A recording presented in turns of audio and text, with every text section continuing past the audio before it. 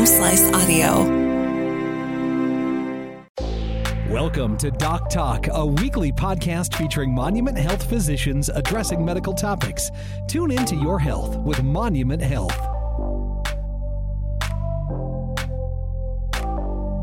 Hello and welcome to Doc Talk with Monument Health.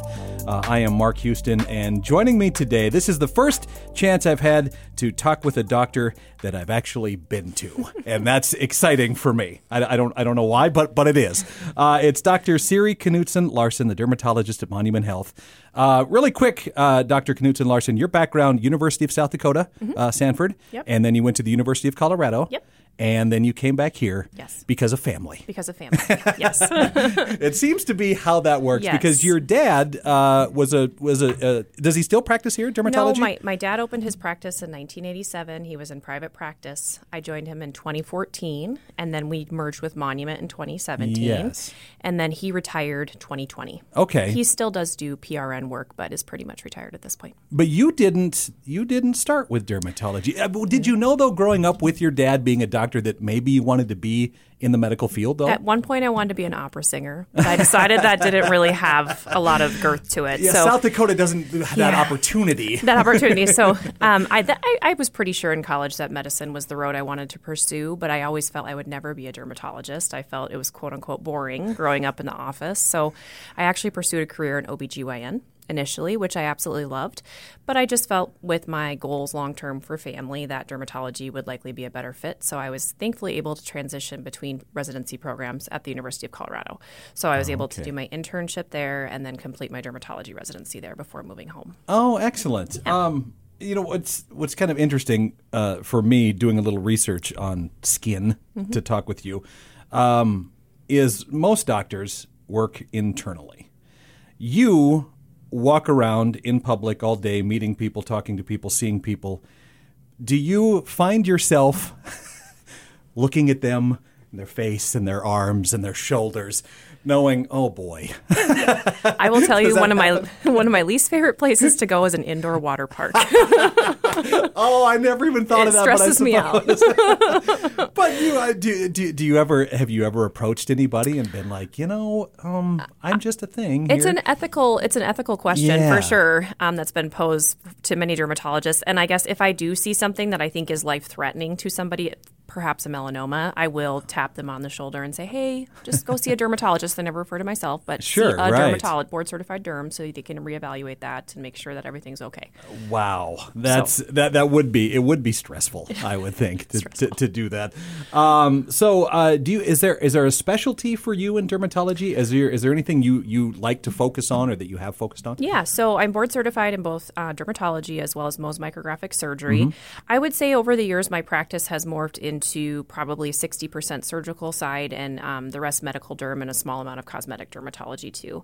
I also have a special interest in pediatric dermatology when I'm able to see kids. It's something I've always loved to do. But I would say the majority of what I do now would be skin examinations for skin cancer surveillance, as well as some medical derm, psoriasis, acne, eczema, and then a lot of what I do is surgery for skin cancer removal. Now you talked about that Mohs micrographic. Is that surgery, is that relatively new? Is that kind of a new process or has that been around a while? It's been around a long time. So Fred Mohs actually started the technique at the University of Wisconsin in I think it was 1920s. Oh, wow. He decided that there was probably a better way to evaluate skin cancer removal at the bedside versus just removing it, sending it in, and hoping you get it all. So it's just a different way of removing the skin cancer. We're able to actually remove it in the clinic, look at it under the microscope while the patient waits because it's actually processed in real time. And at the same time, we create a map and we look at the slides and we say, okay, there's still skin cancer in this area, but there's none here. So we only have to go back to that certain area and take more tissue. So we achieve several different things with this. Number one, we achieve a 99% cure rate for most skin cancers. And number two, we keep the hole as small as possible. So when you're working on an area such as the face, that's ideal because you want to remove as little skin as possible. So patients are able to have reassurance that we got the skin cancer out and they have a nice aesthetic result as well. You said 99%? With most skin cancers. Right. There are definitely That's amazing, there are some skin cancers that we don't have that rate with, but for the most general type, yes, with 99% cure rate. Now, is skin cancer, is that probably one of the most common cancers you can get? Skin cancer is actually the most common cancer in the United States. Oh, wow. 1 in 5 Americans will be diagnosed with skin cancer at some point in their life. And actually, a person once every hour within the United States will die of melanoma. Oh, my. So it's a very common skin cancer. And is it mainly... What mainly causes it? Is it mainly from the sun? I mean, it's is that mainly really... from the sun. There are some genetic syndromes, obviously, that can make your risk higher, but those are pretty rare. There are certain medications, actually. There are blood pressure medications. There are different medications taken, for example, after an organ transplant, and other medications that can actually increase your risk as well in conjunction with the sunlight. Sure. But for the basic healthy American, your number one risk for skin cancer is going to be sun exposure. And what we know now, and probably didn't know 20 to 30 years ago, is every single sunburn before the age of 18 is what contributes to your sun damage the most. So when I see patients that come in their 50s and say, well, I didn't know any better, I say, of course you didn't. Sunscreen didn't come into vogue until the 1990s, 2000s. And so you didn't know. You couldn't have prevented this. However, when we look at the younger population, so we're talking, Gen Y maybe, I really try to educate those patients, and I really try to educate my teenage patients as well, because this is the time that you really, truly can protect yourself. Kids will be like, well, I got a sunburn a couple of times, when I was 15, 16 in the summertime, whatever, but that can't possibly affect me later in life. But this is one of those things where your skin is great at protecting you generally. Yes. But it can only do so much, like anything else, I would assume. And so getting these sunburns, like you said, at this younger age, it's something that your body's like, look, I kind of took care of you, but this could be a thing down the road. And actually, the statistic from the American Academy of Dermatology is that experiencing 5 or more blistering sunburns between the ages of 15 and 20 increases your risk of melanoma by 80%. Oh my goodness. So, that number is shocking. It's high. Yeah. And if you talk about tanning beds, you have similar statistics. So young people using tanning beds. It's a very, very dangerous practice. And growing up, I grew up in the 80s. When tanning beds were a huge thing. Very small town. That was the cool thing to go do 3 or 4 times a week. And boy, looking back, I wish I would have known better at that point. And I can't tell you how many patients talk to me each day and say, I wish I would never have laid in that tanning bed. I wish I wouldn't have done it. But to your 16-year-old self, it seems like a good idea. Yeah, of course. But really, I like to say it's just as important that you're avoiding tanning beds, wearing sunscreen as a young person is really just as important as wearing your seatbelt. Wow. Because it's going to prevent damage to you in the long run. Now, what about people will say, well, I go out to get a base tan. I go out to get, is that even a thing? There's no such thing as a base tan that's really going to improve your outcome. So the thing about tanning that I think a lot of people don't understand is getting a tan is actually initially the body's way to protect yourself from the sun. But your body can only do that so much. And then once that becomes excessive, that's when you start to develop damage. And I think a really good way to explain it is comparing an old person and a young person in regards to a cold. So a young person, if they develop a cold, they're able to recover very, very quickly. An older person cannot. The skin has its own immune system. So it's analogous to the sense that a child can recover from some of that sun damage initially because their immune system is young, it's protective. But the older we get, the less likely our immune system is going to be able to overcome that damage. And so that's when we start to develop the skin cancers. And that's why it takes so long for us to see them as dermatologists. Right. But I will say in practice over the last 8 years, the skin cancers I see have become younger and younger and younger. When I first started, I felt like I never saw a 30-year-old with a skin cancer. Now, once a week. Oh, my. So that's telling. It's telling. It's very telling. And tanning beds, I think, are a big part of that. And lack of sunscreen use at young ages is also a part of it. So when people go out and now they're hearing your message and they're like, I don't want any of this down the road. So what do you recommend when it comes to sunscreens? Everybody, there does seem to be a lot of confusion when people are standing in the aisle looking for this stuff, what they should do. Yeah. So I think one of my colleagues in Spearfish actually gave me a really good tagline, and he said, use the sunscreen that you are going to use, right? Because some people, even if I tell them my favorite sunscreen is X, Y, and Z, if they don't like the way that sunscreen feels, they're not going to use it. So the bottom line is find something that you're going to use. There are 2 different types of sunscreens. There are physical sunscreens and there are chemical sunscreens. Physical sunscreens are the sunscreens that include products like zinc oxide, titanium dioxide. Those products I like the best because they create almost an armor around your body and they cause the sunlight to bounce off your body. Whereas the chemical sunscreens are going to absorb that light and scatter the light, okay? Both work very, very well in different ways. I would say that there's more controversy around the chemical sunscreens. For instance, possible reef damage in Hawaii, which has largely been disproved. Right. As well as there was a recent FDA study that showed that patients that use chemical sunscreens do absorb it into their bloodstream. However, there have never been any studies to show that that's detrimental in the long run. Sure. So because of those issues, some people do feel more comfortable using the physical sunscreens. And I prefer the physical sunscreens because I personally just think they work better. Okay. When you're looking at a sunscreen in general, you want to look for something that's an SPF of a 30 to a 50, okay? And then the other thing needs to be its broad spectrum, meaning it's going to protect from both UVA and UVB light. I think that's the one that confuses a lot of people when they see that. They're not sure what that means. You want broad spectrum because Okay. UVA and UVB penetrate through the ozone, and I like to say that UVA ages and UVB burns. So there are two different types of light that you want to avoid. UVA is going to cause your wrinkles and sunspots that you're going to need to see a cosmetic dermatologist for someday, but UVB is going to burn you, okay? And so being able to have a broad spectrum that's going to cover both of those is ideal. And then the last thing that you're going to want to look for is something that's water resistant. Yeah. The FDA has created guidelines that say that you cannot label anything anymore as waterproof. It does not exist in the sunscreen world at this time. Interesting. So water resistant. And then the last but not least, and I'm not always great about thinking about this either, but it's reapplying your sunscreen. So putting it on every 2 hours when you're outside, especially living in the Black Hills where we get up to almost 6,000 feet. I think an interesting statistic there in the Spearfish Deadwood area is that every 1,000 feet you rise in elevation, you increase your UV exposure by 8 to 10%. Wow. And that's something you never would think about either when you're up in the hills. I learned that in Colorado. So, I suppose that makes sense. Yes. So those are, I think, some really important just basic knowledge points on choosing your sunscreen. But really, the one other tagline about sunscreen is sprays. There's some controversy about sprays at this point. But if people are going to use sprays, you need to rub them in.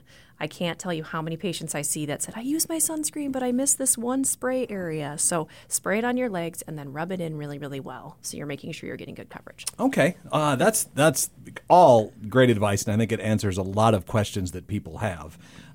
When I was thinking about, I knew we were going to talk about sun and sunburn, but of course, living here in South Dakota, we have, our 2.5 months of summertime that people get to go out and enjoy, and then the rest is cold. And dry skin can have its own challenges around here too, can't it? That can kind of end up being dangerous sometimes as well? Absolutely. Not as much dangerous, more than just uncomfortable to patients. And I would say, yes, we live in a very dry climate. And so in our practice of 3 board-certified physicians, we see a lot of eczema patients. And eczema is the dermatologic term to describe a dry skin problem that ends up in a rash. So it's really important in our climate, especially in the winter months when it's drier. The tagline I tell every patient is cooler showers. They can't be hot. I like unscented Dove soap. You got to throw out all the Axe and Lever and Irish Spring. Well, the Axe just has to go for a number of reasons. Okay. And then the last but not least thing that people, especially men, no offense, really hate to do is put a moisturizer on their skin. Right. And when I say a moisturizer, I don't mean a lotion because in our dry climate, lotions evaporate and they pull natural moisturizer out of the skin. Okay, so what's the difference between a lotion and a moisturizer? So lotion is a moisturizer, but there's different types of moisturizers. So there's lotion, there's cream, and there's ointment. So ointment is going to be your Vaseline, and that's really greasy. Most people don't like putting that on their whole bodies. Is that good for you, though? Is it really? really? I mean, if you want the smoothest skin, you rub Vaseline on yourself once a day. Huge difference. It's most people be a little awkward at work, maybe, when you come in all shiny. Yes, but the intermediate between those two is going to be a cream. And really the difference in those 3 products is going to be your water content. So lotion is going to have the most water, cream's going to have a moderate amount of water, and ointment has barely any. Okay. Right. And so I like the cream because patients are going to use it the most frequently. Sure. Yeah. Okay. So daily use of a moisturizing cream. And most of those are going to come in a tub. And that's how you're going to differentiate them between a lotion and a cream. Wow. Yeah. Vaseline. I'm going to be thinking about that all day now. Vaseline's one of my favorite products. Nothing beats it. And I am going to come into work one day just covered in it to see what happens. Just to see what people... I'm like, look, no, I'm protecting my skin, folks. Now, aside from aside from sunscreen, I think we've talked about that, and I think everybody is aware that it's so important to use that. What is? I'll give you this kind of a two-part question.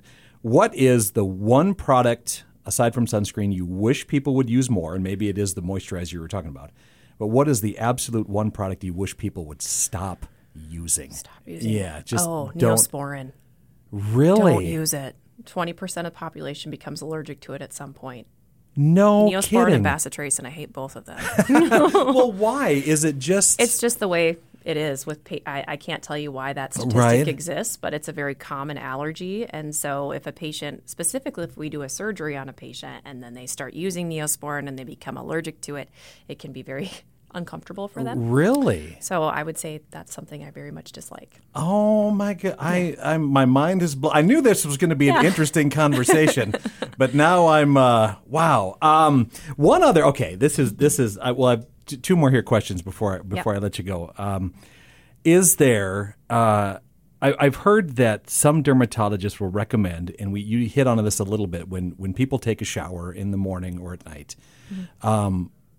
Should you always use soap everywhere?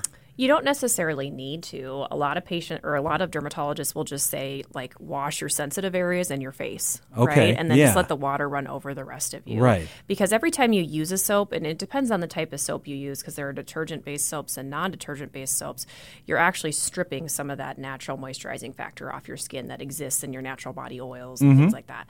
And so if you can avoid scrubbing your legs and your arms and places that don't have dirt or grime on them, I 100% recommend it. The other thing I would say is I have a lot of patients that shower 2 to 3 times a day. And that's too much. It's too much because every time you take a shower, that when the water evaporates off your skin, you're also pulling natural moisturizer out of your skin. Same concept. So if you can minimize your shower to every day, just once a day, it's ideal. Okay. Now, your thoughts on tattoos.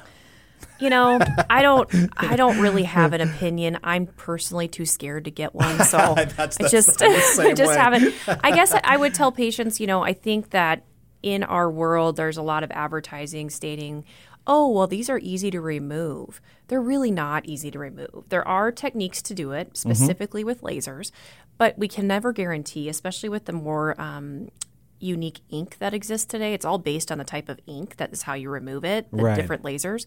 And so the older tattoos that were just your typical green, no real color, those were a lot easier to remove. But the more intricate these become, the more difficult it is. And it requires multiple treatments, and you can't always guarantee complete removal. There's also an interesting thing that I've seen more than once is you can actually develop an allergy to tattoo ink. And that can be very uncomfortable, obviously, if you have an allergic reaction in the shape of your tattoo. Oh my! I've seen that maybe 5-6 times in my career. So And then last but not least with tattoos, I see some patients that have several moles on their skin. And so if they're patients that are choosing to become tattooed heavily, they just need to know it makes it much more difficult for us as providers to be able to pick up on skin cancers or melanomas. And I think you would highly recommend to anybody that hears this to make, just like you would a yearly physical, to make a yearly appointment to see a dermatologist. Yeah, that's a really good debate on I have patients ask me a lot, when do I need to start seeing a regular dermatologist? And, most 10, 15-year-olds are not going to have anything. And I tell parents, I say, if you notice something that's changing on your kiddo or you're worried about it, or if you have a family history of a melanoma or something like that, that obviously would make me a little more willing to see you. But, I would say usually it's more in the 40s and the 50s when you start seeing things, with the exception of those younger patients we discussed. And those younger patients that have that much sun damage know they have that much sun damage for the most part. Sure. Is it pretty, is when people are checking their skin out in the shower or whenever, are the signs pretty, are they noticeable? I mean, when you're looking, will you be like, okay, I know that's just not... Right. That's something I should check. I mean, is it easy to spot that kind of stuff? So I like to discuss with every patient, I like to talk about the ABCDE criteria, which is put forth by the American Academy of Dermatology. So the ABCDE criteria is going to discuss moles specifically. And moles and melanoma are your most dangerous type of skin cancer. So A is going to be asymmetry, meaning that you could not fold the mole over on each other. If you could fold it in half, the borders don't match. Okay. B is going to be border, so an irregular border. C is going to be color, and so I like to say the colors of the flag plus black, so red, white, blue, black. Oh, Okay. wow. Okay, very interesting. D is diameter, so bigger than a pencil eraser.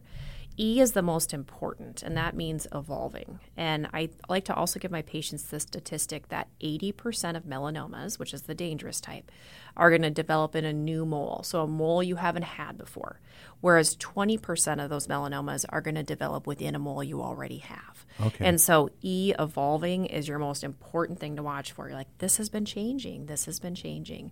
That's when you need to come see your board-certified dermatologist. Okay. So. This, I could talk to you a lot longer. I don't know why this is so fascinating. I think it's probably because, it's your biggest organ, and it's the one that you see all the time. Mm-hmm. You can't see your heart and your lungs and your spleen and all of that stuff. So, you go to a doctor when those start to hurt or things, obviously, but yeah, I don't know why. I don't know why it's so fascinating. I can see why you picked this. Yes, it's great. I love what I do. It's Dr. Siri Knutson-Larson from Monument Health, and I do recommend. I know, full disclosure, the very first appointment I made to see a dermatologist was with you about 3 or 4 years ago, and you were fantastic, and you answered all of my questions, and I've made a yearly appointment since. A lot of times I deal with the PAs now, and they have all been fantastic. I love everything that you guys are doing. Yeah. So I highly recommend if you're worried about anything, come see you and your team. And again, in your 40s and 50s, yeah, it's smart. Schedule that and just have it looked at, because it's going to it's more of a relief thing, too, to be like, oh, thank goodness. It's not what I thought it was. Yeah. It's something simple. I'm getting older, and those things happen, that kind of a deal, right? So, again, thank you. And if you ever want to come back and talk, I have so many more questions. It'll be awesome. And I gotta put one plug in. Yes, please. We have 2 new partners in our clinic that are both board-certified dermatologists. We have Dr. Maren Gall, who came to us from Alaska, and then we have Dr. Kirsten Hockhausen, who's actually a Rapid City girl that came back, and she trained at Marshville, Wisconsin. So we have a pretty great growing team. Yeah, you guys absolutely do. I highly recommend it. Thank you so much for talking with me, Doctor. This has been Doc Talk with Monument Health. My name is Mark Houston, and we'll talk to you next time.